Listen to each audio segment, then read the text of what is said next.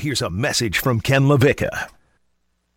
The Super Bowl, it's 3 days away. I suppose we should actually start talking about, what's happening on the field. Stone Labanowitz hit the open. On your mark. Get set. Go! You are listening to Ken Lavicka Live. Presented by FAU MBA and Sport Management Program. Turn it up! Turn it up! From the Anajar and Levine Studios in downtown West Palm Beach, it's Ken Lavicka Live on ESPN 106.3. All right, I suppose I'm ready for football now. My burnout from the divisional round and the championship round, I'm all ready for the Super Bowl. I'm ready to talk about on the field, okay? I promise we have gotten ourselves to that point. Ken Lavicka Live Thursday edition here on ESPN 106.3, the free ESPN app and on your smart speaker. I am on the move. I am not in the Anajar and Levine Accident Attorney Studios, downtown West Palm Beach. In fact, I am in Bowling Green, Kentucky, on the call of FAU Western Kentucky basketball tonight. So I'm on the move. ESPN 106.3 on the move, delivered by Brightline. Brightline's back, better than ever. Live life on the bright side. A guy who is in the Anajar and Levine Accident Attorney Studios, downtown West Palm Beach, Phillips Point Towers, right off of the Intracoastal, is Friday Night Lights, Stone Labanowitz, and because it's Thursday, that means that we have the station mother. She is the show queen. Queen, yes, queen. It's Keely Ferguson of WPTV News Channel 5, WFLX, Fox 29. You see her beautiful, friendly face on television, and she is in her typical Thursday spot. Keely, it is so good to hear from you. I've missed you dearly over the last 7 days. Hello, ma'am. Hello, kid. You know I got to give you some grief, though, already. Please do. Top of the show. Please do. Please do. How you going to introduce Stone before me?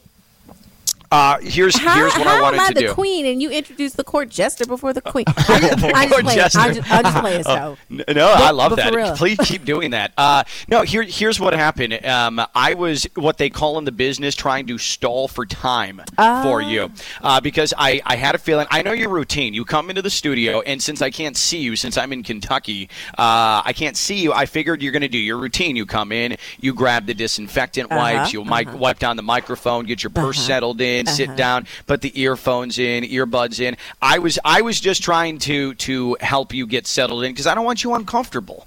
Well, two things. One, I didn't know you were gone. We got to talk about this, Ken. Maybe I should just look at the FAU basketball schedule, and then I'll know when you're gone. Because I was confused. I was like, okay, wait, we're doing the show, right? Is Ken gone? Nobody told me. I don't know your name, baby. What's your name? Cyrus. Baby boy Cyrus was sitting in your spot, and I said, well, now, who is this? That's not Ken. Do we have a guest? Literally 10 things ran through my head, and so that's why I didn't come in. I was actually here. I've been here for probably 8 or 10 minutes at this point. Oh, man. And I was like, wait, I'm confused. And so I went in the other room trying to settle my confusion and wasn't sure. And I said, well, that's obviously, because I actually went into our office area and I went, well, maybe Ken's out there. And all I saw was the big bobblehead of you. And I said, well, he's not here. Well, I guess he's out. So let me just go in and figure out what's going on. So that was why you had to stall for time for me, because I was really trying to figure out where is my co-host. What was happening. And we have so many new teammates. So I just and everybody's got a mask on. I didn't know what was going on. Now, I will say, Cyrus, he is a clean-cut gentleman. He looks professional, right? Right. So I thought maybe we had a guest host. Yeah. So I don't know who he is. He's cute. Yeah, for sure. Little handsome devil there. Could you call him Baby Boy again? I like that. Baby Boy Cyrus. Yeah, I like that an awful lot. Well, because everybody's a baby to me. Yeah. That just means I'm old. Well, here's the thing, Keely, is 98% of the radio shows in this country that are remote this week are out in L.A. for the Super Bowl. Right. And then there's this show where I'm remote from Kentucky. That's really the reality of this show right now. And we do have NBA trade deadline, by the way. We have a couple of deals. We'll get through them. One that maybe impacts the Heat, but maybe doesn't, was just made, involving Goran Dragic, who's headed to San Antonio. We'll go through the full rundown in a couple of minutes, but I wanted to talk Super Bowl because I don't know about you, Keely. I found myself drained by the drama, the last-second insanity of the division round, and and then of both the AFC and NFC championship games. It's getting to a point where now I'm ready to focus in on the fact that there's an actual championship football game on Sunday. Prior to this, I've just sort of been like, wow. The Super Bowl, yeah, I know it's coming. I know it's on the way, but not really caring about what's going to happen on the field. I suppose I need to get myself fully to that point, right? We're like 72 hours away. Well, I think you'll be fine. Even if you don't get yourself to the point until Sunday morning, I think you'll be okay. I don't think anybody's going to call you and say, "Ken, we need you. We need Bro, you ready. wake up. Yeah. Get yourself together." But I also think I was just having this conversation with your BFF, Brian McLovin-Rowitz, last night. And we were just really realizing we hadn't heard a lot about what's happening in the Super Bowl. It's just been, you hear a lot leading up to the Super Bowl. I've covered a Super Bowl before, and there's a lot that happens. But I think the players, it always sounds like player cliche, but when they say it's just another game, now we know that part isn't true. But as far as the way they prepare, it really is. The way the media covers it, it really is. After the craziness of, the first media day, after that, it really is just a regular week. Having said that, I think because and I know we're going to get to this, but because we've had all the stuff that has happened with Brian Flores, with the Dolphins, with the NFL, with Roger Goodell, yada, yada, yada, this entire last 7 days, the Super Bowl really kind of took a back seat. And I think that's why we weren't really paying a whole lot of attention, because there are a lot of stories to be told leading up to Super Bowl week, but other things were just a little bit more exciting. That's a good point. Like, football was still front and center. You are gospel, and I appreciate that. Get and you're together. Coherent, which is helpful on this show. But you're right, though. Like, football was still front and center, but it was a totally different aspect of football. And you're right. It totally, think about it. Last Thursday, we spent the entire second hour talking about Brian Flores, and that was when we still could have been talking about the conference championship games. You're right on with that. I also think that there is something to this matchup not being as attractive. Storyline rich is probably the better way to put it, as it was last year. Think about it. Anytime Brady's involved, that's going to be big time. And you're going to talk about legacy. But also you had another legacy question in Patrick Mahomes, who was facing him in that Super Bowl. And it was the first time we had seen a home team actually play at their home stadium for a Super Bowl. Before that, it was Patrick Mahomes. Is this going to be the first championship of a Hall of Fame career? Anytime you have a Super Bowl with Mahomes in it, it's going to be storyline rich. This one, it's Joe Burrow's fun, and he's cool, and the Bengals are an awesome story, but what are they known for? Sucking. So they've been sucking up until now this year. They've suddenly come out of nowhere. And then there's the Rams, and no one cares about L.A. as a football market. I think the initial reaction is to always just sort of spit on L.A. as a football supporting community and just say, oh, these people don't deserve it. They have bought their team the way they built their team. There's not this feel-good other than Joe Burrow aspect to this. Because, fine, Bengals long-suffering, but they're known for sucky, just being sucky and sucking and doing sucking things for an awful long time. And then the Rams, where it's just like, oh, they've come out of nowhere. This is their second Super Bowl appearance in 4 years. Whatever. I don't care. They don't deserve it. I think that also contributes to it. I agree and I disagree. I agree with the whole home team playing in their home stadium. Since we literally just saw this movie last year, it's kind of like, oh, okay. Yeah. Like, I've been there, done that. That part is not that exciting. But when you talk about Matthew Stafford, I'm just pulling for Matthew Stafford. I don't know anything about him as far as him being a person, but this is it. Like, we got to. So this is the year. So when you watch Sunday, like you're going to, because people like us who don't root for winning teams, especially me, like you tend to send your allegiance to the Saints. I do, and you've at least had some good moments. And that's the problem. That's your fault. Me, I've aligned myself with the Bears and Dolphins, which is like just sticking a sharp object into my groin over and over and over again. This is the second week in a row you've talked about your groin. Do you have a problem? No, you know what it is? It's self-loathing. So anytime that I need to self-punish, hypothetically, it comes via the groin. My gosh. I don't even know what I'm talking about.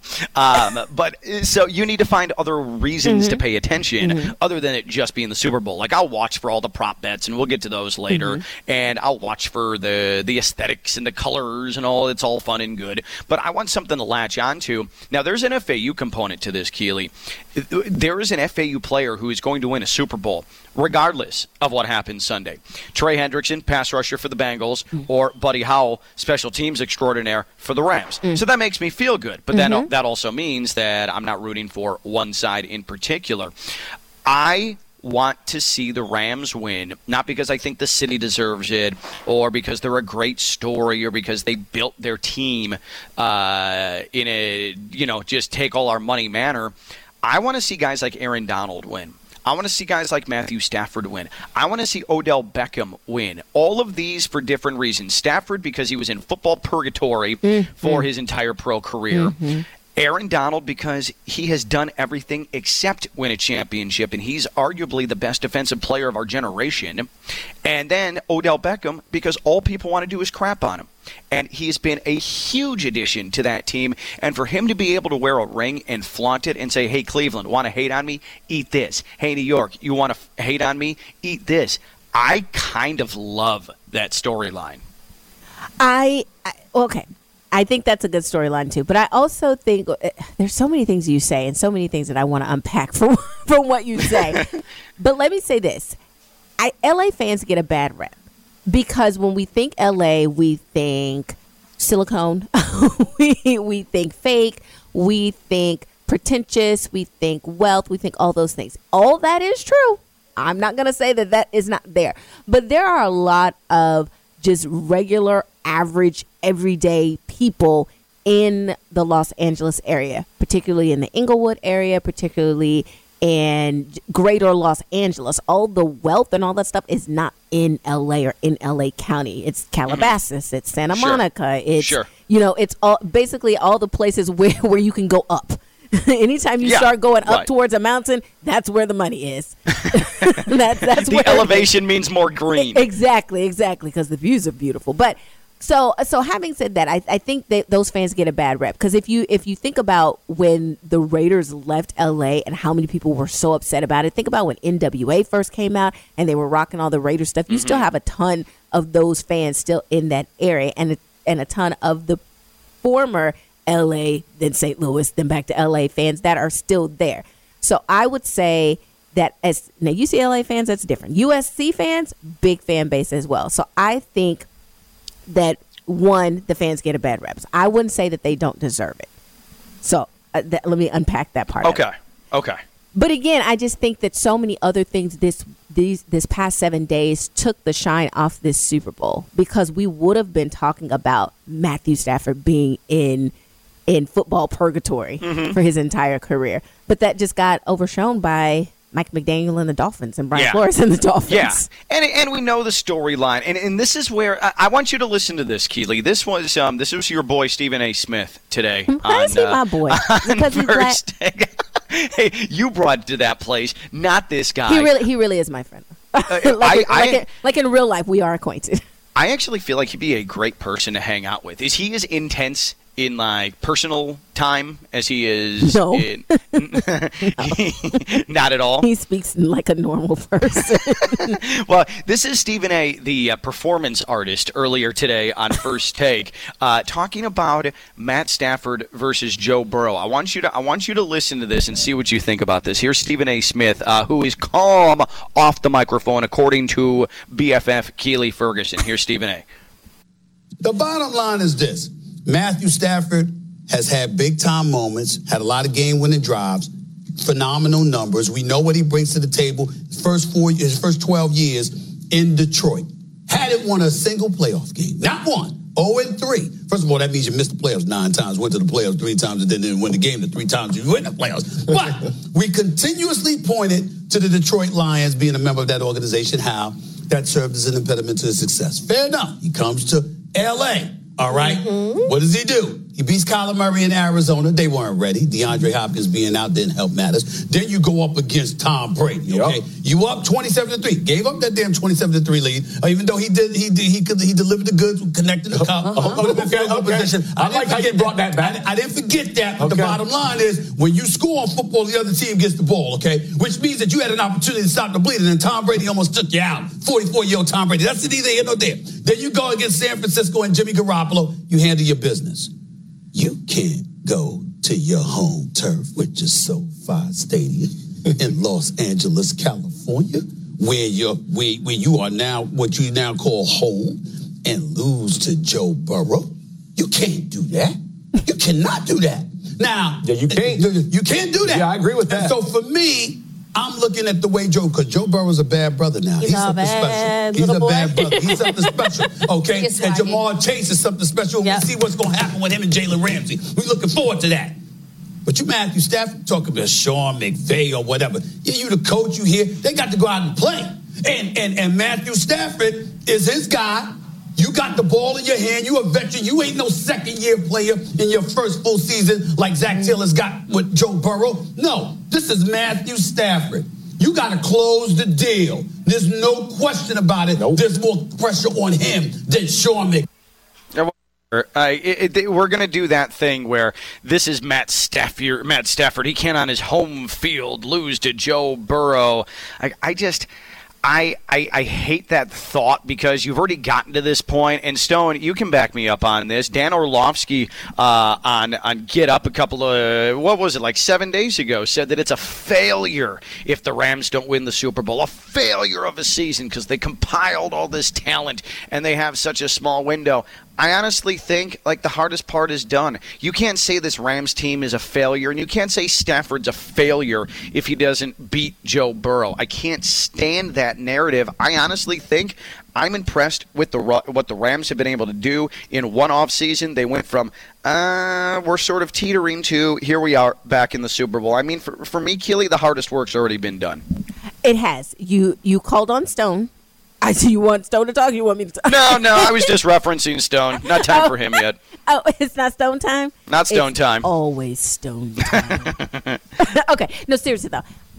I agree. Again, I agree and I disagree with you. I'm not taking a hard line in the stand on anything so far this show. But I understand what Orlovsky and Stephen A. are saying.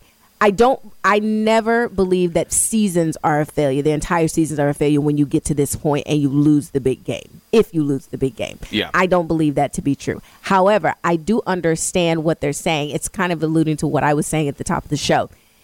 Where he has been, Matthew Stafford is 33.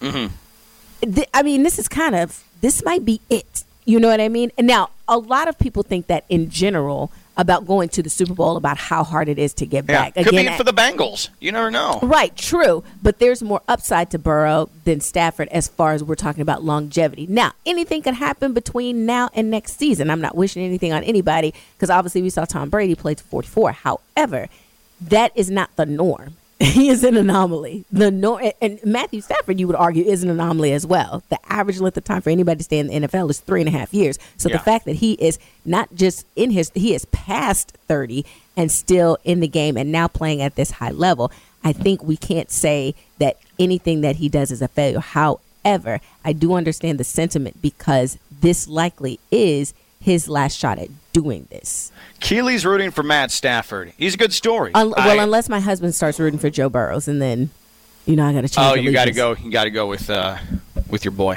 Yeah, not Stephen A., but your husband. Exactly. Listen. I mean, I don't know that, break up a happy home, kid. Good God. I am being very destructive right now.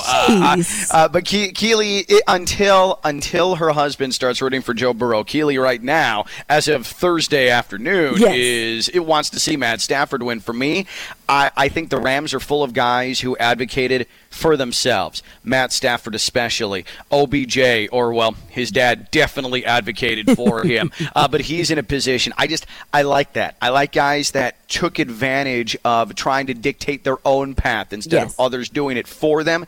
And that's why I'm rooting for the Rams. So as we sit here 3 days outside of the Super Bowl, what is your on-field rooting interest? Is it a team?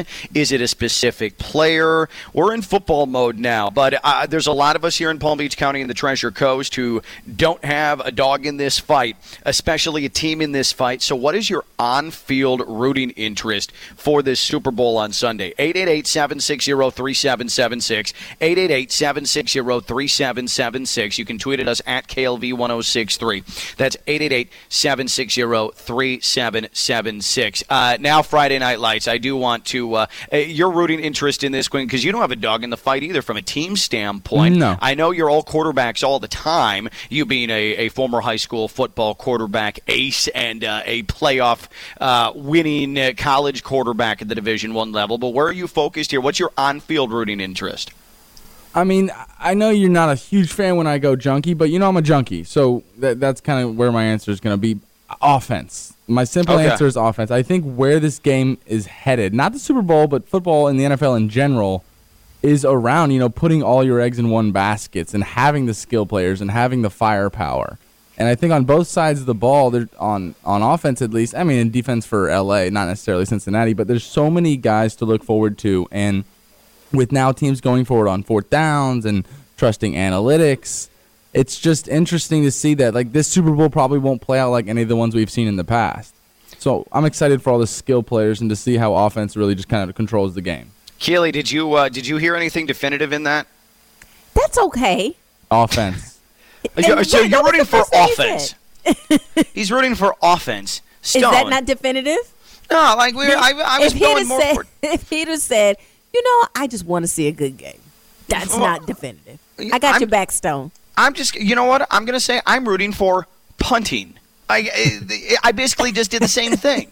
I'm rooting for punting in this game. I mean, for me, it's Matthew Stafford, and I've told you that 100 times. I think if you're siding with Stephen A. Smith and Dan Orlovsky in the sense that this season's a failure for L.A. if they don't win the Super Bowl, I think you aren't a Matthew Stafford guy. I think anybody who's rooting for Matthew Stafford doesn't really care if he wins or loses the game, but will feel bad for him if he loses it. So we all want to see him win.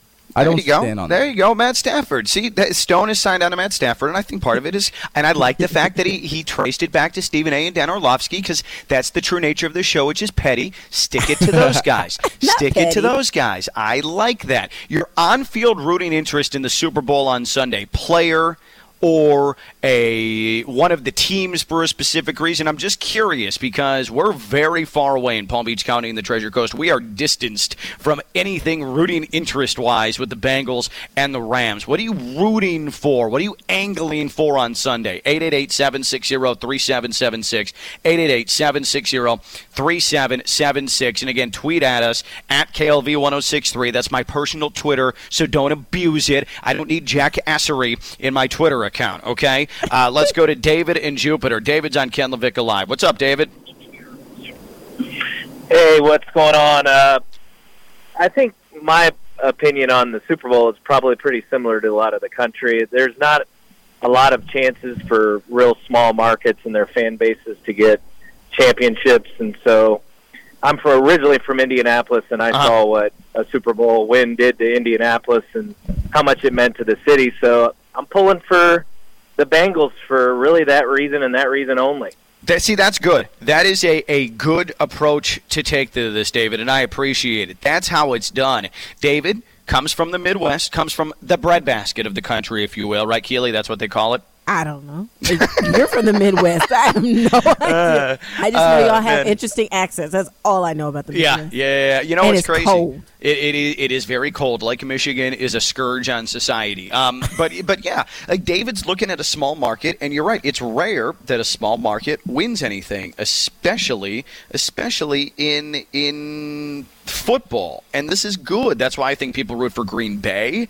I think that before they started going to every Super Bowl, that's why people were rooting for Kansas City to an extent. But you have a big market, LA. They've had a team back for 4 years, and they're in a second Super Bowl. And then you have the Bengals, who, as I mentioned, Keely, they are known for sucking.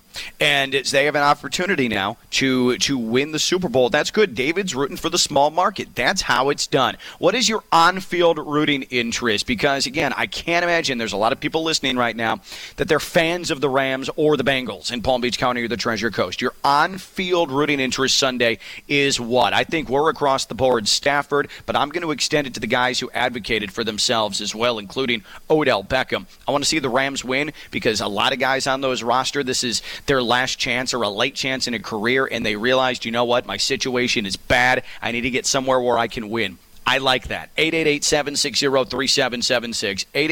888-760-3776. Twitter at KLV1063. And you're going to win, and you're going to be allowed to advocate for yourself, and you're going to be put in a position to succeed with the FAU MBA Sport Management Program, the title sponsor of Ken Lavicka Live. FAU.edu/MBA Sport.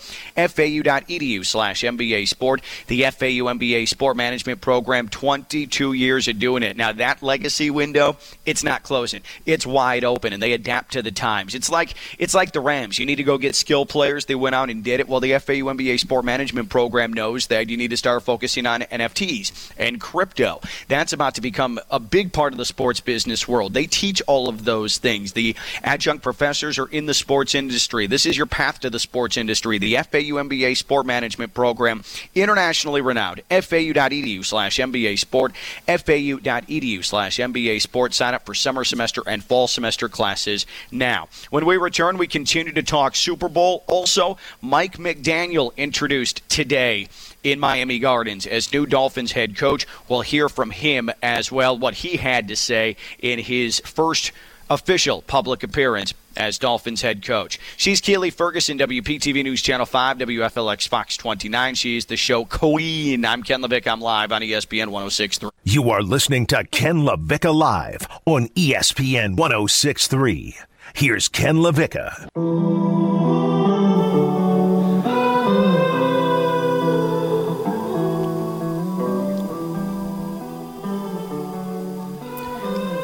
I've been saying it since he was hired. Mike McDaniel is unlike any NFL head coach we have ever seen, and he had his press conference today to be introduced as the Dolphins' new head man, and it definitely did not disappoint. Thursday, it's one of the best days of the week. That's because I get to spend time with Keely Ferguson, WPTV News Channel 5, WFLX Fox 29. Even if I'm like 1,700 miles away, it just feels right. Keely's in the Anna John Levine Accident Attorney Studios, downtown West Palm Beach. I'm Ken Lavicka, and I am in Bowling Green, Kentucky at a hotel. The reason is deal with you. Yeah. Hey, I'm just hanging out. I'm hanging out by the business center, and we're all set to go. I've got some coffee, and here's the thing when I'm traveling, and I'll keep this quick because I actually did want to get something done this segment. I drink cafe con leche all the time because, as you know, Keely, I'm Cuban. I'm Cuban by marriage and by what I've helped to spawn into this world. Not spawn. What is the difference between cafe con leche and coffee with milk? Cafe con leche uses Cuban espresso, which is meth. And you take that on the road with you? I don't, and I should. But yeah, I mean, Cuban espresso is morning meth, if you will.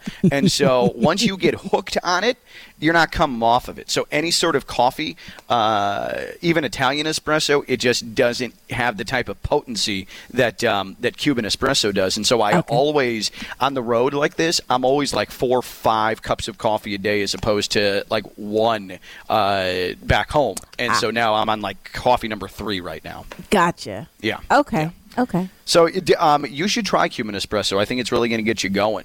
Can I think there's something there with maybe getting us a sponsor or something like that? Get us closer to Mario Cristobal. and the boys down there. Yes, a little cafecito with Coach Cristobal. I kind of like that, actually. I've already got a name with it. Joins the show once a week, and we drink espresso. Kid know about espresso 4 together. Spanish words, and I swear. Man, you can tell I've practiced them, though, because they come out okay. I know 4 of them, and I've repeated them over and over. Cafecito with Coach Cristobal, I think, is a great segment. And if we wanted to get some Cuban coffee company on board, hey, I hope sales are listening. Hope you're listening right now in the ESPN West Palm offices. Let's get on it. Ken Lavicka live here on ESPN 106.3. I don't want you, Keely, to be I don't want you to be concerned, because we had Stephen A. Smith's thoughts on Matt Stafford and how you can't lose to Joe Burrow. Well, don't worry. Max Kellerman and Keyshawn Johnson, you hear them 6 to 10 a.m. every day here on ESPN 106.3. They had similar thoughts, but it was about the Bengals. All the bases are covered. Stone, let's hear what those two had to say about Joe Burrow and the Bengals this morning. Oh, you don't have that? Okay. All right. Well, never mind. Stone doesn't have that. They said basically that, hey, Joe Burrow, what does he have to lose? Well, the Super Bowl. Everything. And they were pretty adamant about it. So, I mean, here's the thing, Keely. Here's the point is, I mean, people are going to think that both sides, for different reasons, have the most pressure on them, and that pressure discussion is an easy place to go to. I assure you both sides are feeling the exact same pressure. It just so happens, if you're talking about real life here, it's obvious that the older team, there's probably, to fans, a greater urgency to win it because the window probably closes quicker. So pressure is probably not the right word to use. I think the timeliness is probably the right word to use. Timeliness, the Rams probably need to win this. No, I agree. And, you know, my dad said this once. This was years ago. He said he hates when announcers say things like, the team has nothing to lose. He said, yes, they do. The game. Yeah. I mean, yeah, that's true. But I understand the sentiment. Now, of course, if you ask the players, they would never agree to that. But I wonder if there's just a little piece of them that if they lost, if Joe Burrow and the Bengals don't win, if he gets over it in 3 days, as opposed to if the Rams lose and Stafford doesn't get over it for like a month. Yeah, I think Stafford's going to be okay, though, because he played for the Lions. I feel like that's hardened you. I know that you've gotten to this big game and it's a career aspiration and it would be really tough. But again, I feel like something happens to you internally and mentally when you played for the Lions for your entire career. By the way, good news, Keely. Stone actually does have the audio of Max Kellerman and Keyshawn Johnson. So instead of me paraphrasing off the top of my head, let's hear what they had to say here on ESPN 106.3.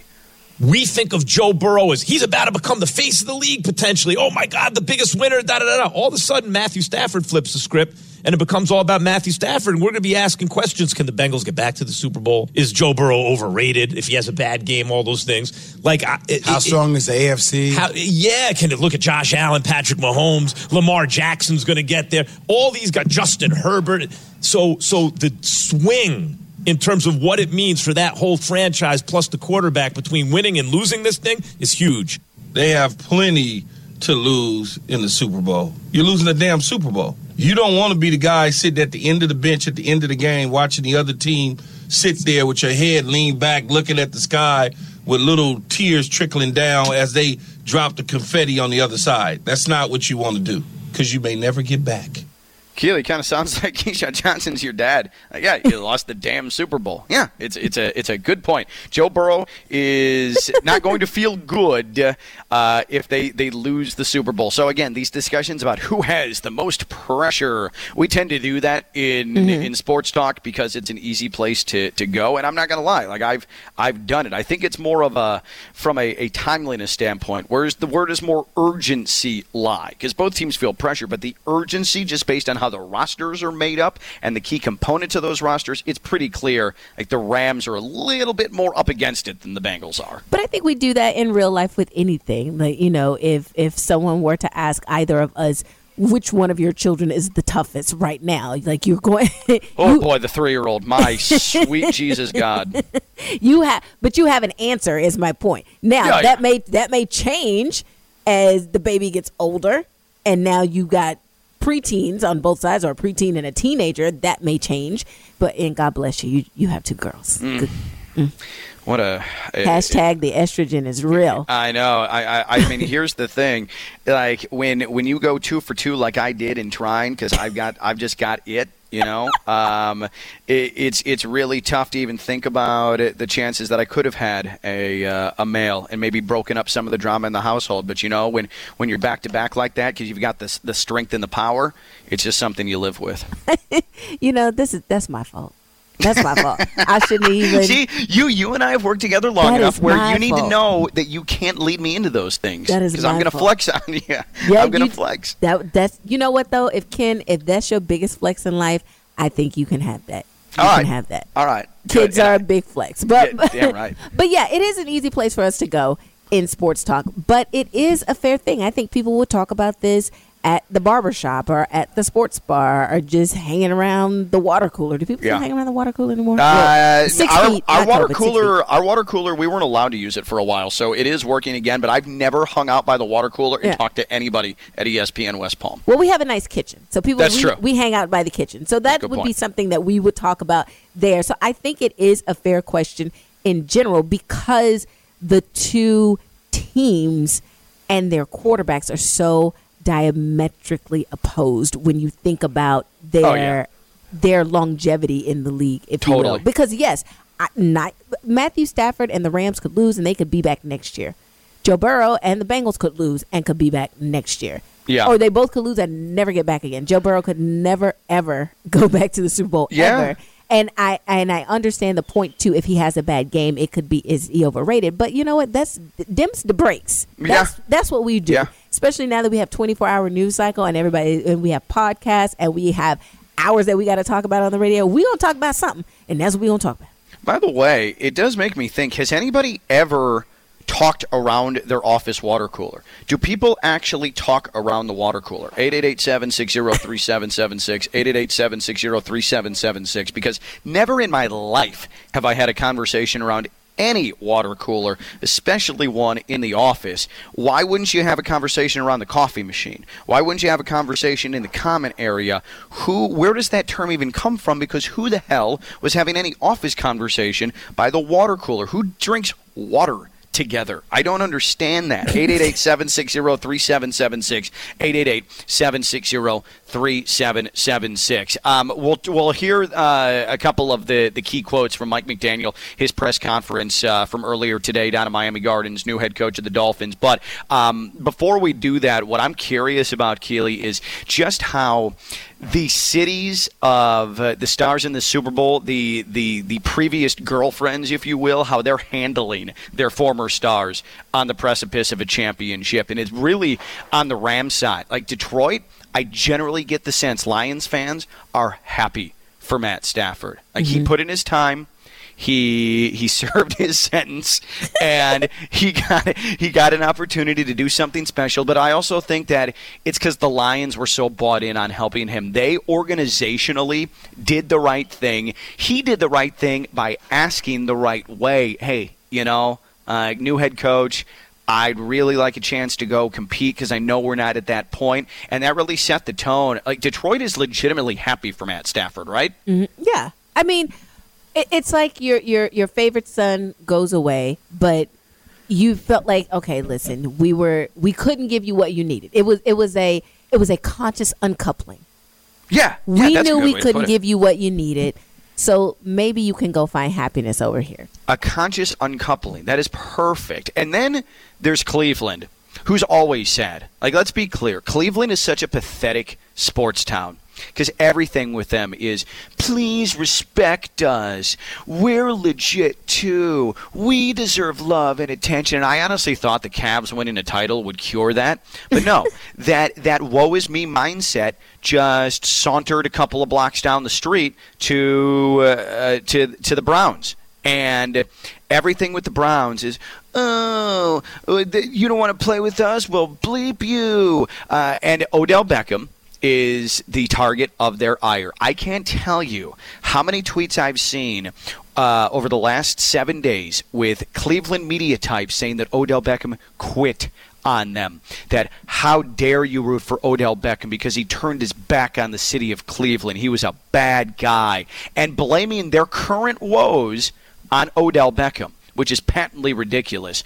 One of the reasons Odell Beckham wanted to leave is because it's clear his quarterback play was subpar at best. And that quarterback, Keely, is still on the Browns roster and is making sure everybody knows how hurt he was this past season and is making sure that he's the most dramatic person on Twitter possible. Cleveland is so sad. I feel badly for them, but it's so annoying. Just stop already. You can hate Odell Beckham, but he is not the reason the Browns missed the playoffs this year. That Baker guy is the reason your team missed the playoffs this year. That Baker dude. Yeah, that Baker dude. And I know Stone loves him. I know Stone loves his swagger, but I think it's so sad when a city throws so much vitriol over it. Let's make it clear. It's a wideout. He's a wide receiver. His whole production is based on someone delivering him the ball, and the person delivering him the ball in Cleveland was the guy who's still leading the Browns offense. It's so sad the way Cleveland conducts itself. What do you expect? I mean, they're just What do you want them to do? Well, I want them to grow up. Because Cleveland they're needs not to the Bears, grow up. because the Bears have been bad, as we know, but the Bears have also been good. The Bears have been very good. So it's easy to go back to say, you know what, we're bad now, but we know what we can be. They've not ever been there. No. And then you have somebody that's a star like Odell Beckham Jr. that comes there and says, I hate it.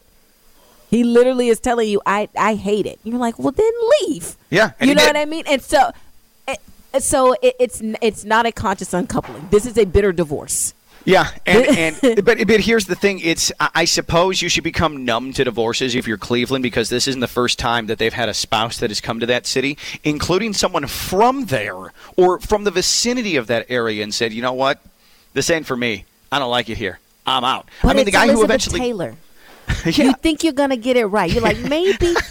You know what, Richard Burton, we didn't work out that first time, but maybe we can get together again. Was he like her? He was her second and seventh husband. Yeah, something like that. Yeah. And even like LeBron was like, you know what, this isn't good for me. And I grew up around here. And so he eventually came back and won them a title. But Cleveland, just get over it. A wide receiver didn't make or break your fortunes this year. You're subpar, below average, and the numbers prove it. Quarterback, who had an anomaly playoff run a year ago, he's the reason for your problems. You're complaining at the wrong person. Stop being a victim and grow up. Ken Lavicka live here on ESPN 106.3. Keely Ferguson, WPTV News Channel 5, WFLX Fox 29. She's here on her typical Thursday run. I want to tell you about Pat Lawler and Associates Personal Injury Attorneys. Pat, he has your back. If you have a complaint, if you have a personal injury matter, if you've been injured in a slip and fall, boating accident, motorcycle accident, automobile accident, it's scary. You don't know where to go. You need someone to advocate for you, like Odell Beckham's dad did for him and got him the hell out of Cleveland. Well, Pat Lawler's going to try and get you the compensation you deserve. Lawler and Associates, decades of trial experience. For a free consultation, wanttolawyerup.com. Wanttolawyerup.com. That is Lawler and Associates Personal Injury Attorneys. Pat is the man. His firm is outstanding. He has your back. Lawler and Associates Personal Injury Attorneys. wanttolawyerup.com. That's wanttolawyerup.com. Mike McDaniel, some of his select quotes from the Dolphins head coach introductory press conference earlier today. That's on the way. Keely Ferguson, WPTV News Channel 5, WFLX Fox 29. I'm Ken Lavicka. I'm live on ESPN 106.3. You are listening to Ken Lavicka Live on ESPN 106.3. Here's Ken Lavicka. We're presented by the FAU MBA Sport Management Program. Visit fau.edu/MBA Sport.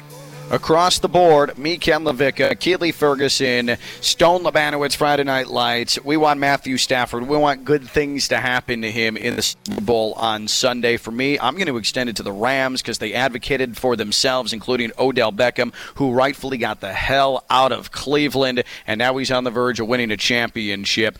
What are you on the field? Player, team, what are you rooting for? Here in Palm Beach County in the Treasure Coast, we don't have a lot of Bengals fans. We don't have a lot of Rams fans. So what on-field aspect are you actually rooting for on Sunday? 888-760-3776, 888-760-3776, and tweet at us at KLV1063. Now, Friday Night Lights, Keely, he is sure that he has at least one person in Detroit who is not rooting for Matthew Stafford. Stone, what is your theory here? Yeah, you mentioned, everybody was proud of their, little brother for going on and doing big things, but there's just one person left over there that I can assure is not very happy about what's going on, and that's Jared Goff.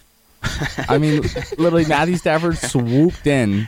I mentioned to you, took his girlfriend, took his car keys, took everything he owned, said, "You're moving to Michigan, buddy," and is playing in a Super Bowl with all of his former players and his former coaches and all that. So, yeah, you just left one guy out. That's a good point. Poor Jared Goff. I do wonder how he's feeling right now. He kind of just got thrown into the scrap heap. Hey, thanks for the Super Bowl appearance a couple of years ago. We're moving on to bigger and hotter things, and there he is. He's been enjoying his offseason for quite some time. I think Keely Stone might be onto something. Yeah, but I'm always going to take the devil's advocate approach, if you will. Is that Matthew Stafford's fault, or is that Sean McVay's fault? So is it the dad that came in and said, listen, you're not good enough for my daughter, so I'm going to bring in this other person here?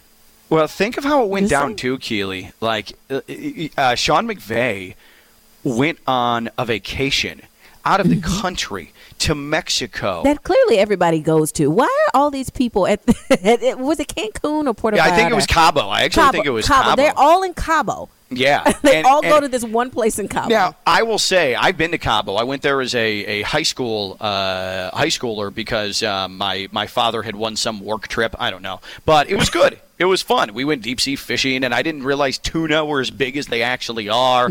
Cabo's a great place. I can see why people end up going. But you're right. Like, Cabo is always the place. Cancun, nobody even thinks about Cancun anymore. It's a jilted travel lover. Cabo is taken over as the Mexico destination. But back to my original analogy. Sean McVay went out of the country to a vacation. He leaves his significant other, Jared Goff, at home. And by the time he got back from Cabo, he had a new boo. He had a new boo, exactly. and not only that, then the significant other was shipped off to a cold and frigid part of the country, never to see each other again. I mean, it's very, very cold, literally, what Sean McVay did to Jared Goff. Again, I like to put ownership on what you can control, because as Jared Goff, you can't control Sean McVay. You can't control what Sean McVay did. So did Jared Goff do everything he could to stay in the good graces of Sean McVay? Now, is that necessarily true? I don't know. I'm just asking. Hey, I'm just asking a question. I'm with you, Keely. You got to keep your man happy, right? Yeah. Okay, here you go. No. I'm not saying that people should be unfaithful. I'm not saying Sean McVay should have cheated on Jared Goff. Your heart wants what your heart wants. However, sometimes you sign up for one thing and it's not what you thought. You're like, wait a minute. I thought you knew how to make cafe con leche. You do not. See, once the honeymoon, that's how you really know if you're into someone. That's once right. The honeymoon period is over, what do you have in common? Do you still have the butterflies in your stomach? And he clearly didn't. They were sleeping on opposite sides of the bed, getting up at 2 a.m., and he's leaving the room to go text. Oh, I'm just sending emails, honey. Wait a minute. I'm just saying. You know it's what I've heard. Any marriage that survived the pandemic, even though we're technically still in it, but you know what I'm saying, survived the 2020 part of it. Oh my God, you are rock solid. Because when that lockdown happened, I said, "Uh-oh." Divorces are going to go up because people are going to realize they don't like each other. Yep, now you're putting it to the test. Absolutely. My marriage has never felt stronger because we actually made it through the pandemic. And it's not like we're not going back and forth and bickering with one another still, and there's always the stresses of the kids. But we're like, we know now, like, we're a team. This is not breaking because we survived being together inside, locked in for like a year and a half. Yep. Absolutely. That is a phenomenal point. Jay is in West Palm. Jay, you're on Ken Lavicka Live. Talk to me, Jake. Hey, how's it going? How y'all doing today? Hi, Good, man. Good. So my rooting interest in the game is, a big lover and supporter of Florida State. So to watch Cam Akers and Jalen Ramsey get a chance to win the ring, man, I love it. I love it. And also to see some of those veteran guys get a chance to win, man. It's hard not to root for the Rams. But they got some good quality guys over there. Coaching staff is good quality guys, so I would love to see them win. Yeah, and I think that's a good call. Appreciate your call, Jay. Jalen Ramsey, I mean, that dude, his reputation was talk, but he's backed up everything, right? Even with the Jaguars and now going to the Rams. I mean, we're talking, Keely, about a guy who can't stop talking, but he also has established himself as a top 5 corner in the league every single year. I love it. I absolutely love it. I'm all in on rooting for Jalen Ramsey. Jimmy's in Jupiter. Jimmy's on Ken Lavicka Live. Hey, Jimmy. What's up, Ken? Love the show, man. Appreciate you, brother. Man. How can you not root for Stafford? I mean, the guy, like you said, he's misery in Detroit for all those years. I mean, just a great story. He's not going to be in the league, I don't think, a lot longer. I mean, he'll be there a little bit, not as long as Joe Burrow, but Joe's going to have plenty of time to get there. I mean, it is hard to get back, but, man, the Stafford story coming out of Detroit, how can you not root for them? I mean, and everybody in there, Beckham and Ramsey, like you said, and all those guys. I mean, it's just a great story, man. It's a great – I mean, I'm not a huge L.A. fan. But, sure, but personally, the personal rooting interests are what's so fascinating with this, and thank you, Jimmy. And the Rams have a bunch of guys who deserve a Lifetime Achievement Award, have played at such a level where you'd feel really good if they won a championship. Let's go ahead and get set for hour number 2. Keely Ferguson, WPTV News Channel 5, WFLX Fox 29. I'm Ken Lavicka. I'm live on ESPN 106.3. You are listening to Ken Lavicka Live on ESPN 106.3. Here's Ken Lavicka. And this show, as always, is presented by the FAU MBA Sport Management Program. Visit fau.edu/MBA Sport. Why, thank you, Deep Voice. Thursday means Keely Ferguson, WPTV News Channel 5, WFLX Fox 29, Stone Labanowitz Friday Night Lights. They are in the Anna John Levine Accident Attorney Studios in downtown West Palm Beach. I am Ken Lavicka, and I am in Bowling Green, Kentucky. FAU basketball plays Western Kentucky tonight. By the way, FAU basketball, Keely, first place in the East Division of Conference USA. We're on the come-up. Let's go. Let's go. Big one tonight. Big one tonight. I need to tell you, Keely, that I've made the Clevelanders mad. Uh-oh. It happened. They're coming to get you? They're coming to get me. You went deserve at I went at their underwhelming, subpar, below average quarterback in Baker Mayfield, and now I'm feeling the wrath. Digging the hole. I'm glad you're in Bowling Green, because if you were here right now, I'd make sure I walked either way in front of you or way behind you. I am not helping you. Get out of the laser sight. Yeah, I understand. Scott Day tweeted at me, Baker has a fractured humerus and a torn labrum. You would know about subpar and below average performance because that's why you're on at 12 p.m. for an hour, clown. Ooh. Well, first of all, yeah. Go ahead. You get him, Ken. Yeah. Well, the show started at noon, and it is now 1:07 Eastern time. That actually makes the show longer than an hour. In fact, Scott, feel free to listen to the second hour of the show that airs every single day here on ESPN 106.3. And also fractured humerus and torn labrum for Baker. No, I know, because Baker's made sure that everybody who can hear knows how injured he was during the course of the season. It's not just the injuries. All you have to do is look at his performances throughout his career and his lackluster numbers. He had one okay season, which led the Browns into the playoffs. That was an anomaly. We've seen enough of a sample size to know that Baker Mayfield is a below-average quarterback and a big reason why the Browns are losers. Okay? But this is the insecure Cleveland bunch. Like, Keely, this is what I'm talking about. They're all such sad saps. Cleveland sports fans are such sad saps. We get it. You've had so much heartbreak. Ernest Biner, LeBron leaving, setting jerseys on fire, just like your river. Yeah, he left. Yeah, exactly. He left twice. Good point. Oh, woe is us. Nobody likes us. Well, could it maybe be because you guys have this victim complex? Maybe people willingly want to get out because Cleveland sports fans are kind of, I don't know, pathetic. I would just like to take this time to say that I am in no way affiliated with Ken Lavicka and Ken Lavicka's opinions. Retweets are not endorsements.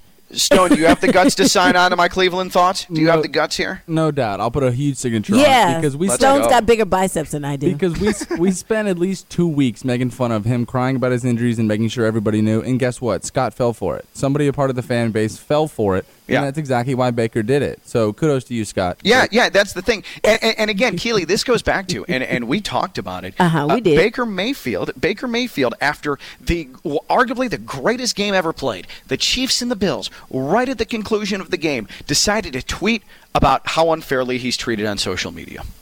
I mean, that's so pathetic. But you're right. Stone's right.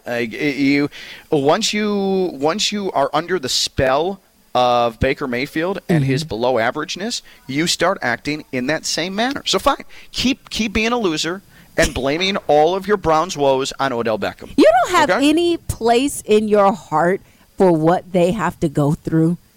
It's cold. I grew up in Chicago. Ken. I grew up in Chicago. But you grew up. Yes. I don't act like a loser. Here's it. I'm going to call foul on that. Yes, you grew up in Chicago. You grew up a White Sox fan, so that was tough for you. Second team in that city, nobody cares about them. Hold up. That's a choice. You could have easily been a fan of another team. They don't. What are their options? When I was a kid, the Cleveland baseball team was really, really good. Really, really good. When you were a kid, Ken, you pushing 40, sir. Thanks for reminding me. Ken. That was a long time ago. The Indians turned Guardians were really, really good. And is it my fault that they couldn't beat the Marlins in a Game 7? Okay? Is it my fault that they couldn't hang on to a 3-1 lead in a postseason series where flies were attacking Jabba Chamberlain? No, that's not my fault. But it's not like they haven't had the same sort of sports heartbreak that any other city has. And they're the ones who have the biggest victim complex of any city. You want to know what it is? Cleveland fans and Cubs fans, a previous generation of Cubs fans, were the same type of people, where it became so trendy and such a common personality trait that they were losers, that they accepted it and they thrived off of it, and they made it part of their overall personality to a point where now Cleveland fans feel like they have to act like victims and like losers because that is what they've been told to act like. They need to conform. Cubs fans were like that too. The lovable losers. We are never going to win a championship. Oh, it's just us, the Ivy and the bleacher bums. Oh, man. But then they won a championship and they're confused because it blew up their identity. They don't know what to do. But Cleveland fans, they're always going to fall back on, poor us. It's because cold it is and our football for team them. stinks. But because it is for them. Like, you don't have a soft spot in your heart for that? No. Not at all. I mean, it's kind of like you say that about Chicago. You said, I grew up in Chicago. But Chicago is a great city. I've been to Cleveland. And I've been to Chicago. We're talking two different levels. Because here's the thing. I don't want that ire to come at me, you know. My biceps aren't as big as Stone's, and I don't run as fast as what are Ken. Cleveland fans going to do to you, Keely? Cry on you? Throw their tears at you? What are they going to do? Those are tough blue collar people, and let's apparently not tough enough to be cry. Clear. I can hold my own. I just don't want. I just don't want to mess up my face. But Keely, Cleveland fans, they're going to say that they're tough and they're blue collar people, and then as soon as you say something about Baker Mayfield, it's like what's the weather in Cleveland like right?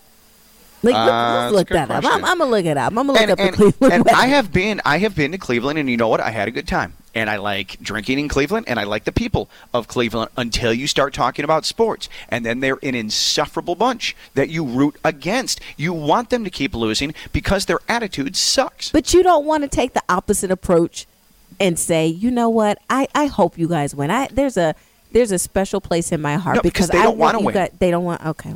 Because it ruins their identity. That's the thing. If I say I really hope you guys win, then they'll be like, "Oh, us too." But as soon as they win, they won't know what to do with themselves. They're going to walk around aimlessly, like walk right into Lake Erie. They're not going to know what to do. It's a great point. It's like Cubs fans. Cubs fans I know have never been the same since the Cubs won the championship because they can no longer talk about how long-suffering they are. Right. It's a disease. That's loser true. Disease. I can get with you on that. But there's a special spot in my heart, though. I feel for people when they feel like they are mired in this ineptitude and mediocrity, and they don't know how to get out. But I hear you. So I don't root against those people. I pray for those people, Ken. Well, Keely, you should know how that feels to be mired in ineptitude because you're a part of the show once a week. Okay? and I do formally apologize for that, but I appreciate that you continue on with the ineptitude that is Ken Lavicka Live. Keely Ferguson, bright spot of the week on WPTV News Channel 5, WFLX Fox 29, Stone the Badowitz, Friday Night Lights. Let's go to, this should be good. Dave is in Palm Beach. Dave, you're on Ken Lavicka Live. Hey, Dave. Dave just hung up on us. Oh, okay. Was he mad at us? He might have been. Yeah, probably. Probably. Dave, call back. Call us back, Dave. No, I mean, listen, I hope Cleveland people call so that they have some guts. Have some guts. Oh, you calling out the Cleveland people? You hear that, Dave? If you're so upset, and Dave might have been agreeing, I don't know, because again, I'm not the only one who feels this way. But nobody wants to hear from crying, suffering people all the time. Like, try, you know what? Move to Louisville, right? Like, it's not that far. It's not that far. Just go to Louisville. You don't have to stay in Cleveland. There's nothing keeping you in Cleveland. It's an open, free society. Okay? You don't have to root for those teams, but you like to suffer, and that's why you do it. That's the only way you feel something. I think that's the only way some Clevelanders feel something, is by taking L's. This feels like a Jan Levinzant Fix My Life. And it feels like Ken is a Jan Levinzant right now. Oh, man, that's the greatest reference this show has been on. Get yourself together, Cleveland. Oh, my God, I love it. This show has been alive for 10 months, and that's the greatest reference that's been made on this show. Stone, what did you have on Cleveland baseball teams? No, it was actually what Dave had. Dave said I have some stuff on Cleveland and a few of the baseball teams that Ken had mentioned. And I was like, ooh, it sounds good. But what I'm saying is the Jim Thome, Omar Vizquel's, the Sandy Alomars, those teams that ruled the 90s, they should have won a championship, and they didn't do it. And I understand that contributes to the misery, but that's not my fault. It's not my fault. And it's not like their teams are in last place all the time. Okay? So that's all I'm saying about Cleveland. And here's the problem now. Cleveland has sucked up way too much time of the opening segment of the second hour. The second hour that, yes, Scott Day on Twitter does exist. Okay? So we'll come back and we'll get back on track. And I'm not talking about Cleveland anymore today. Keely Ferguson, WPTV News Channel 5, WFLX Fox 29. I'm Ken Lavicka. I'm live on ESPN 106.3. From the Anajar and Levine Studios in downtown West Palm Beach, you are listening to Ken Lavicka Live on ESPN 106.3. Here's Ken Lavicka. We're presented by the FAU MBA Sport Management Program. Visit fau.edu/MBA Sport. Well, Keely, it happened. Ken Lavicka, Keely Ferguson, Ken Lavicka Live here on ESPN 106.3. We have breaking NBA trade deadline news presented by St. Lucie Battery and Tire. James Harden has legitimately done it again. He has forced his way off of another team. Adrian Wojnarowski, actually, I believe it was actually Shams who was the first to report this. Yeah, Shams reporting from The Athletic, and I'm reading from his Twitter. The Brooklyn Nets and Philadelphia 76ers finalizing a trade that sends James Harden to Philly for Ben Simmons, Seth Curry, and draft picks, sources tell The Athletic and Stadium. So James Harden, who all of a sudden we found out was unhappy again in his situation, and Steve Nash up until yesterday is saying he hasn't said any of this stuff to me. Like, I'm just anticipating he's going to be here, and we'll get things back on track because the Nets have lost 9 in a row. Things will go back on track once Kevin Durant comes back after the All-Star break. No, apparently James Harden really did want out, and that means that Ben Simmons is off of Philadelphia's hands now. And I don't know legitimately how this makes either team demonstrably better. Like, I don't understand how this makes this demonstrably better. Because this is a trade where everybody's chasing the Heat right now. Mm-hmm. And the way the Heat are constructed, and you heard Evan Cohen talk about it at 11:55, his first show of the day. Like maybe we see Duncan Robinson get traded today. I think the Heat definitely need help at the 4. But Ben Simmons, an always miserable Ben Simmons, being teamed up with an always moody Kevin Durant. Is that a good thing? And James Harden, how actually is he going to push the 76ers over the hump as a title contender here? I don't see how this makes either team better than the Heat, other than these are big name stars and we're going to talk about it because there's storylines abound. And I don't even know at this point, what does James Harden want? What is he looking for? Right. Because we understood why he wanted out of OKC. Right. He wanted to be a starter, wanted to be the guy. Yeah. But then Houston, that didn't appeal to him. And then things started to fall apart in Houston, but he was part of that problem, and so he goes to Brooklyn, and he gets with his boys, and he's KD and Kyrie. Has Kyrie made that whole situation so toxic that nobody wants to be there anymore? See, and this goes back to the point I was making about the pandemic and divorces. Yeah. It started to show you who people were on either side, good, bad, or indifferent. And it's like you thought the relationship was going to be one thing, and then you realized it wasn't. And so, I mean, it feels like forever ago that he was actually in Oklahoma City. Yeah. Do most people remember that? You're like, how long ago was that? And we're on team number 4 now? Right. I don't even know what you want. Do you know what you want? Yeah, I don't know. I don't know what he wants. And Mike Greenberg, I thought yesterday summed it up pretty nicely. Stone, if we could pull that up from Get Up yesterday, Mike Greenberg was talking about James Harden and the news that had really broken yesterday that James Harden really wanted out. And there was a story on ESPN.com this morning, front page, from Adrian Wojnarowski, that James Harden wanted out. And he was too afraid of public backlash to actually say something. But it turns out there was enough momentum towards this to make it happen. But Mike Greenberg, I thought, said it really well on James Harden. Mike? No? Okay. Stone, when you find it, let me know. I blame the Kardashians. You blame the Kardashians? Just saying. Look. When in doubt. Wait, hold up. 2 of the 3 players we're talking about in this trade. That's all I'm saying. Yeah. That's a great point. Ben Simmons, James Harden, right? Yeah. And here we are. Yeah. Now, when you look at this, it is. We always want to do the who won the trade. The Nets taking on Ben Simmons, Seth Curry, draft picks. The Sixers getting James Harden. I suppose the Nets win, but Ben Simmons, we haven't seen him play since his postseason meltdown last year, and then his very public tantrum. And KD is not the happiest-go-luckiest guy in the world, right? So that's because y'all keep calling him sensitive. I know. I honestly leave that man. Leave KD alone. And he might fight Stephen A. Smith. Let him be sensitive. And what is wrong with that?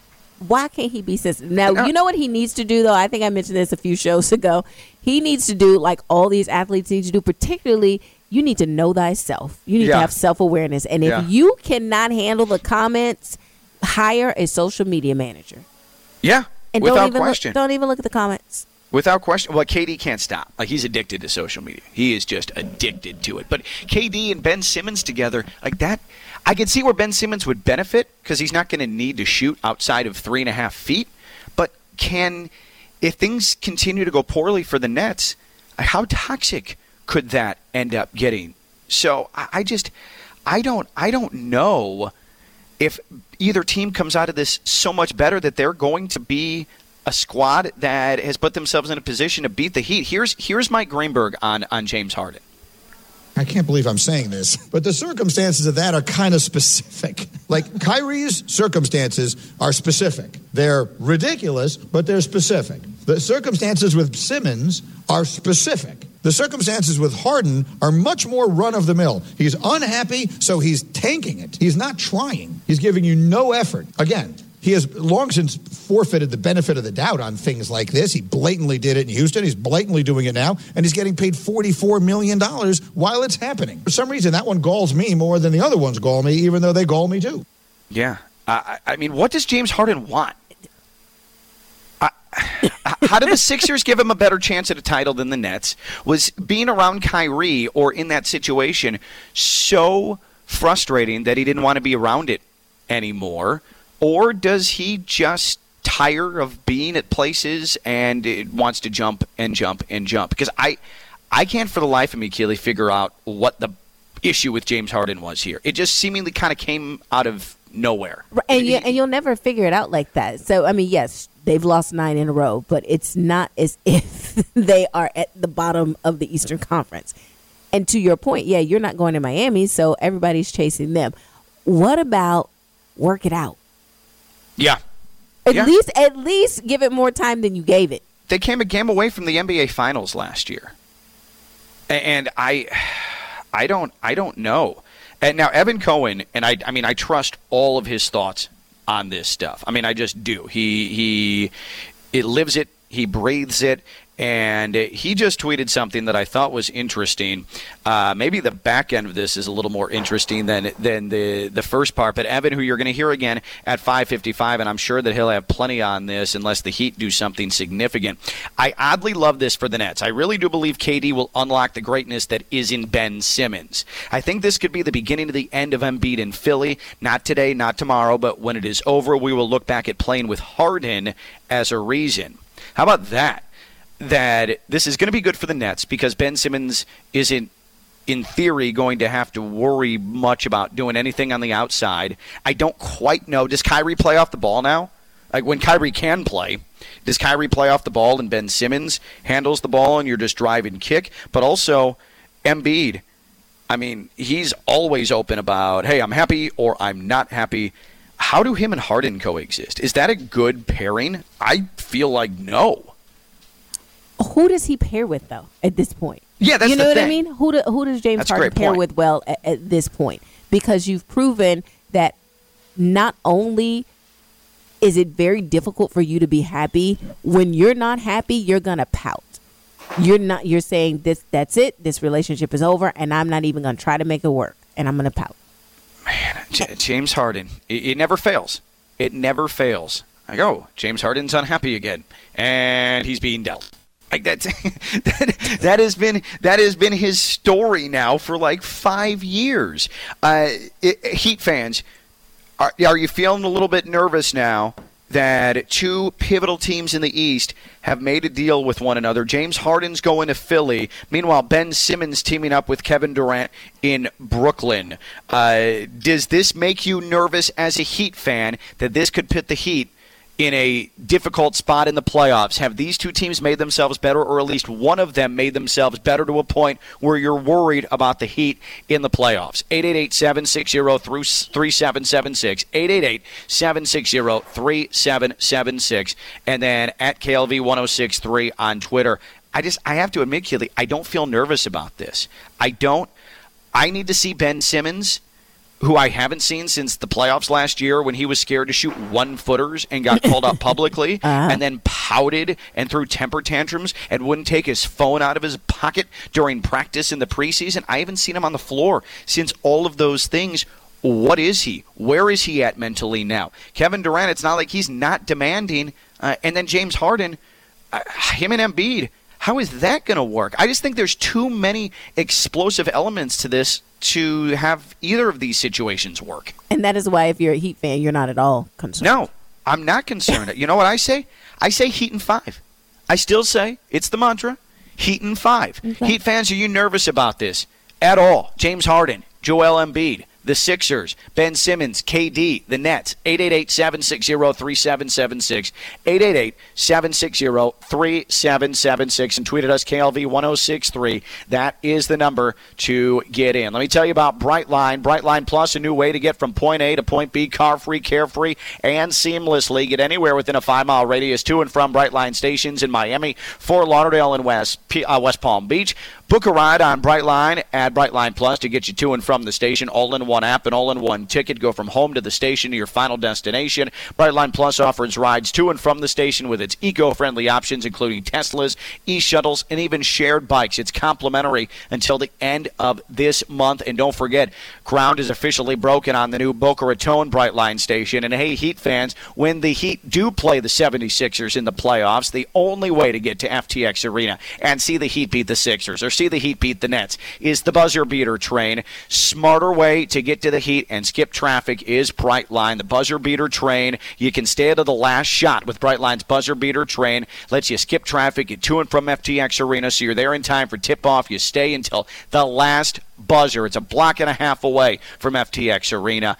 Brightline, again, has broken ground in their new station in Boca. That'll be ready to go in less than a year. Trade tailgating for train gating on Brightline. That's Brightline. Use the Go Brightline app or gobrightline.com. We'll come back. We'll continue to talk NBA. I want to see if Keely knows half of the people that are in the All-Star Celebrity Game as well. We have a whole lot to do. Not a lot of time to do it, so let's get to it. Keely Ferguson, WPTV News Channel 5, WFLX Fox 29. I'm Ken Lavicka. I'm live on ESPN 106.3. You are listening to Ken Lavicka Live on ESPN 106.3.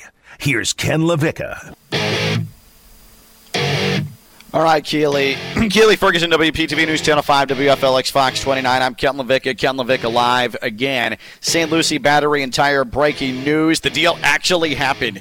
It actually happened. The 76ers and Nets right before today's trade deadline, which is, an hour and 20 minutes away? Yeah. James Harden has decided he just doesn't like his current team again for like the 17th time in his career. He is being traded to the 76ers. He'll team up with Joel Embiid. Ben Simmons, who really hates Philadelphia, he is on his way to Brooklyn with Seth Curry.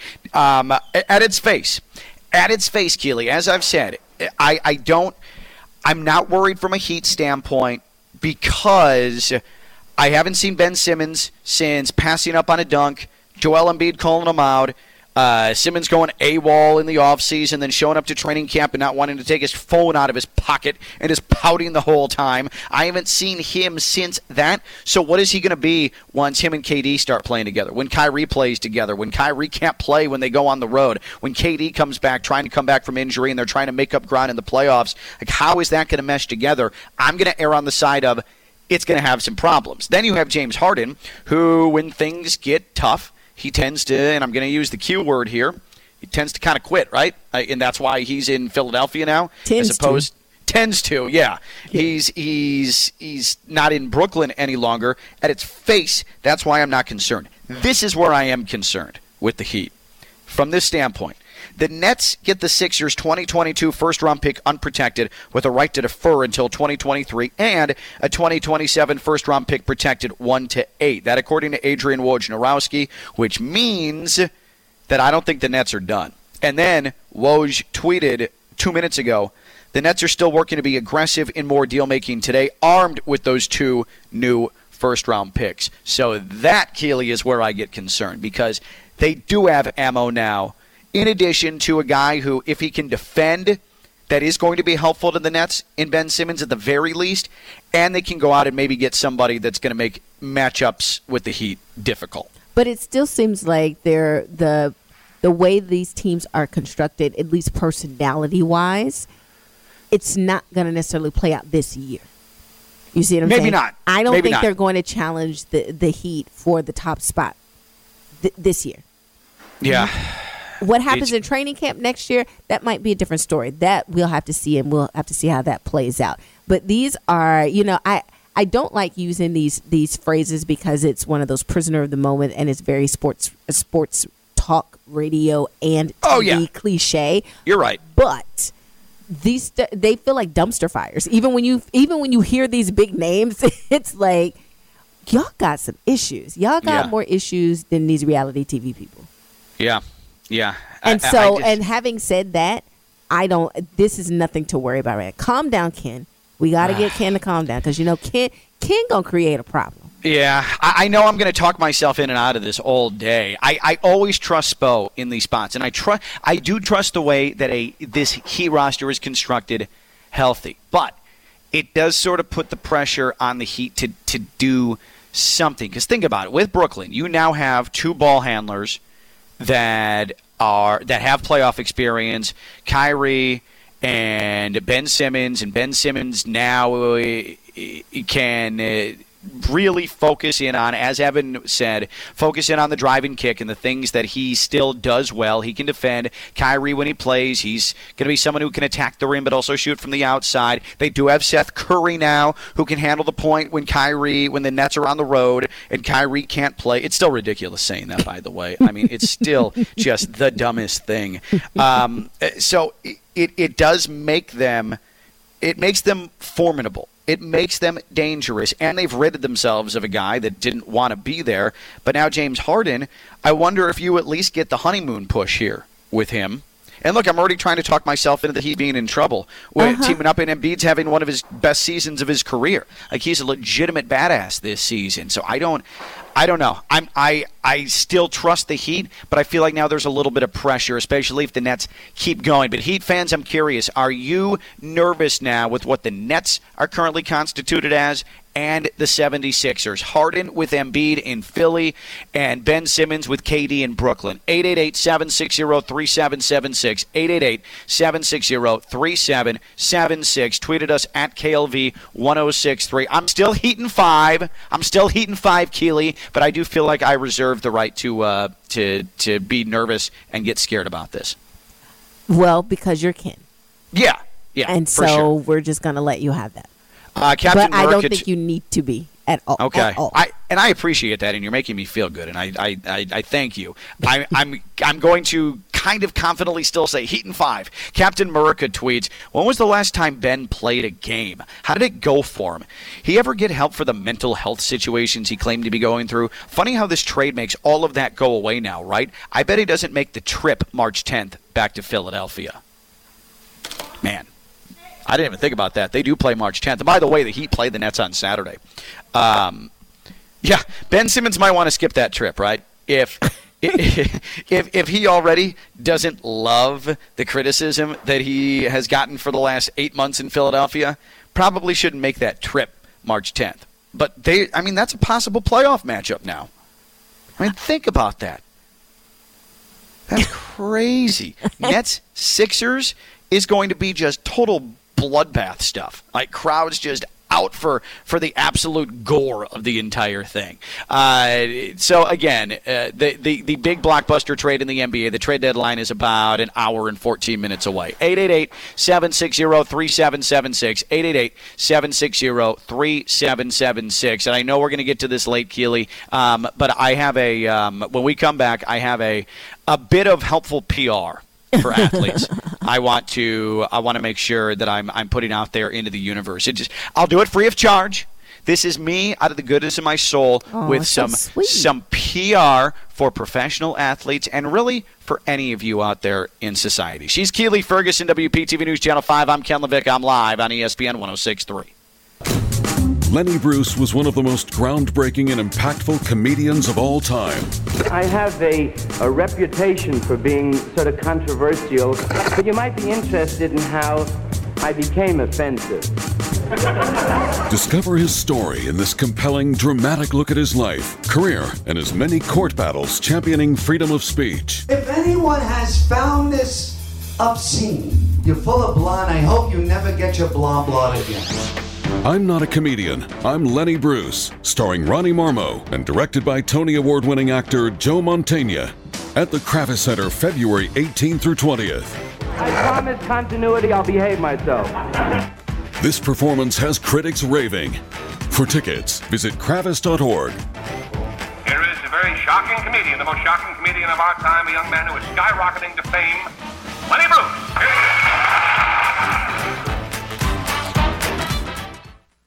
From the Anajar and Levine Studios in downtown West Palm Beach, you are listening to Ken Lavicka Live on ESPN 106.3. Here's Ken Lavicka. After all of that, after the Brooklyn Big Three, Kevin Durant, Kyrie Irving, James Harden, Keely, just guess how many games together they played. Oh, goodness. Let's see. Well, Kyrie can't play half of them. Where are we? We're 60 games in, somewhere around 60 games in. Yeah, and then there was last season. Oh, and then we got to count last season. Let's say 25.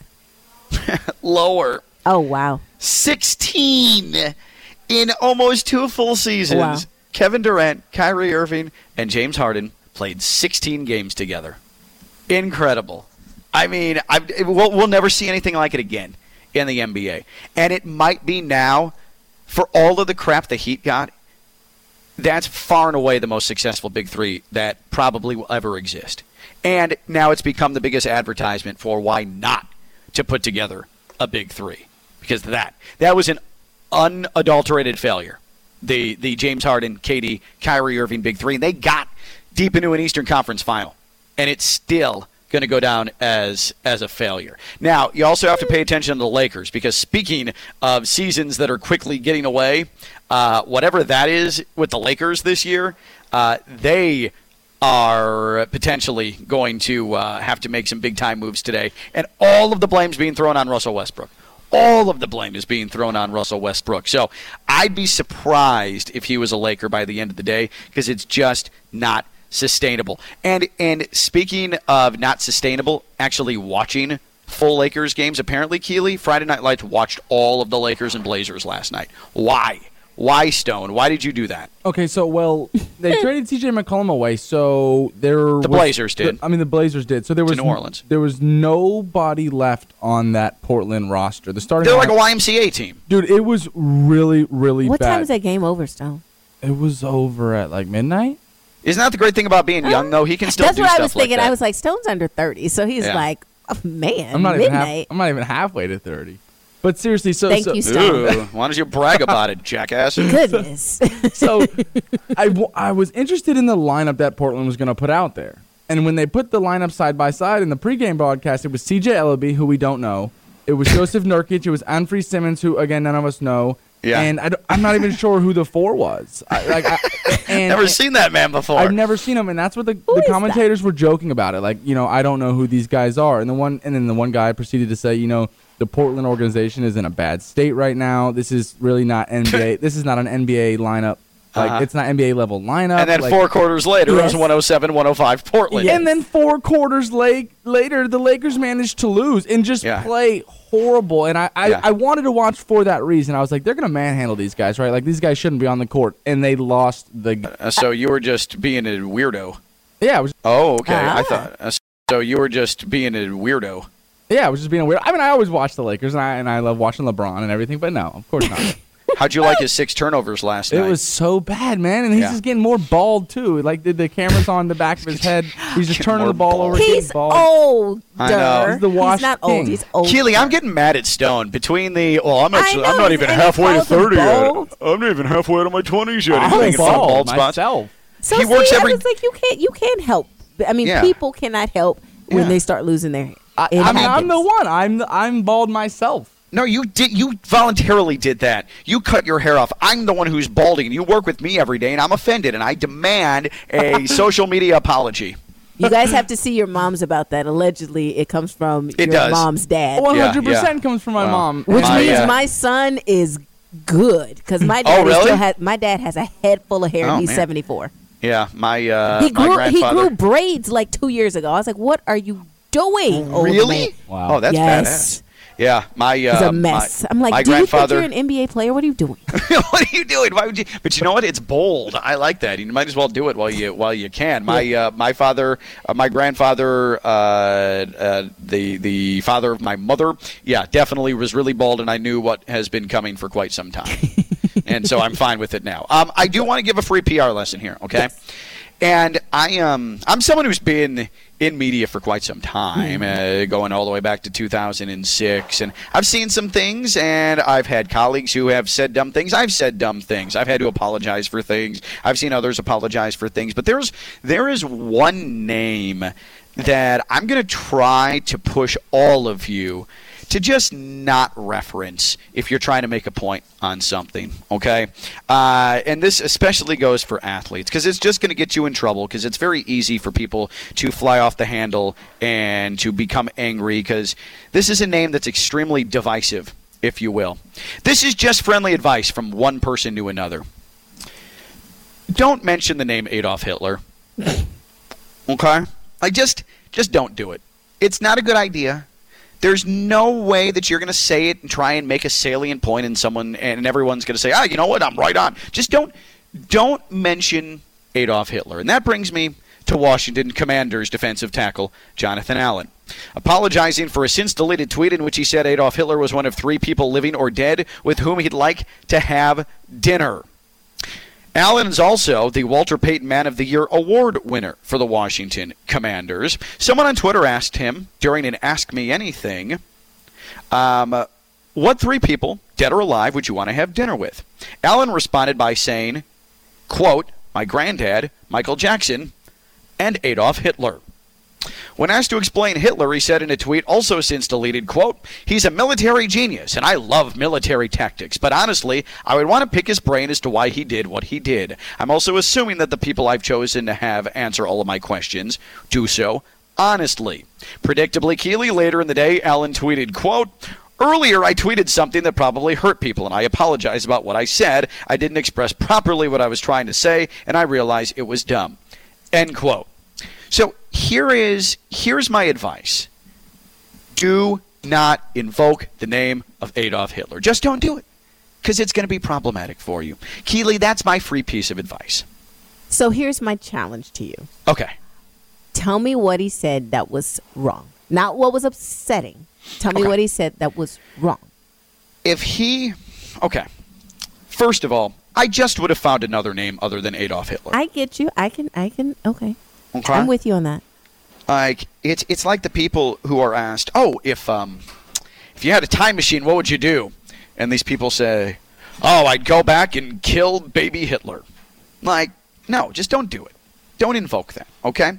Here's where Jonathan Allen gets into trouble. Mm-hmm. Again, one, he didn't have to use Adolf Hitler. Yeah. He also didn't have to volunteer.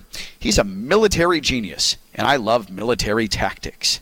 And then he said, I would want to pick his brain as to why he did what he did. Okay, that at least is defensible. Again, using my tried and true method of not even mentioning Hitler, but say he didn't go that route. He defied me. Fine.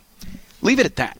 But we didn't have to prop him up as a military genius, okay? And that's where people start to get angry. Any compliment, anything that even is deemed complimentary to Adolf Hitler, if you're going to make a mistake and invoke that name, probably not a good idea. Is that fair? Well, because here is just what my question would be. Where are we, if we're supposed to be about tolerance and inclusivity, why can't you ask questions? How are we going to learn if we don't ask questions? People just get mad now, and that's why Whoopi Goldberg's off the air for 2 weeks, because what she said, while it may have been in poor taste, there was a rabbi that came out afterwards and said, this is not time for cancellation, this is time for counseling or something like that. Yeah. Basically, we should talk about this. We should have a conversation about why this is this and why this is that. So why can't we do? Because I think there's a difference between Joe Rogan and Whoopi Goldberg. Like, I have a friend that feels like they're not different. That's different. Because because Stone's looking at me like, how are they different? Here's how they're different. One, you just know that, because there's no reason to say it. You're saying it for what? For laughs? For what? Another thing, you're trying to say something as what you feel like is a teachable moment.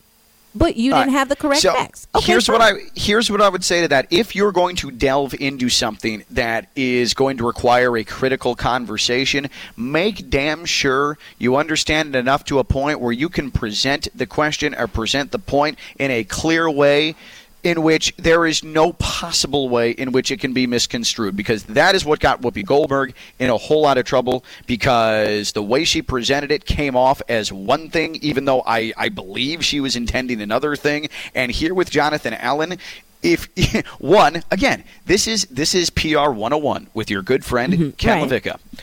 Don't mention Hitler. But you can't do that as teachable moments. You can't get it right if it's supposed to be a teachable moment. All right, you see what I'm saying? You have to mess up to be taught something. Well, let me teach Jonathan Allen then. If he's listening, I'll just teach Jonathan Allen right now. This is the teachable moment. One, don't invoke Hitler. Two, if you want to ask a question about Hitler, don't compliment him.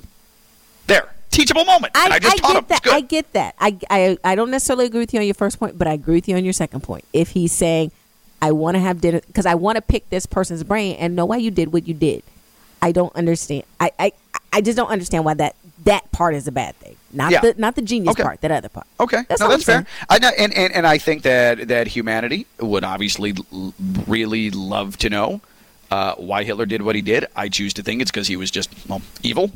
I think that's a good place to start. But also, anybody who reads a history book knows that he wasn't exactly a military genius. So, Jonathan Allen, who hasn't quite paid attention to what happened in World War II, even invoking Hitler, not a good idea. Adding the compliment, bad. And that's what we do, Keely. We teach. We teach on this show. That is us helping him learn. And I'm glad we did that because I think it's important. Keely, I adore you. I appreciate you. We'll do this again Thursday, and we'll be in the same place finally on Thursday, okay? Oh, yay. Good. And I will be here. So Keely and I are going to go and root for Matt Stafford. I am going to go get my Rams face paint on, get ready for the weekend, and we'll see if Keely, depending on the rooting interest of her husband, stays with Matt Stafford or decides if her husband wants Joe Burrow to win, she switches allegiances to Joe Burrow on Sunday. Friday Night Lights still in the Banowitz. I'm curious to see what pointless West Coast NBA game he's going to watch tonight. We'll get an update from him tomorrow. I'm Ken Lavicka. I've been live on ESPN 106.3. Bye-bye now.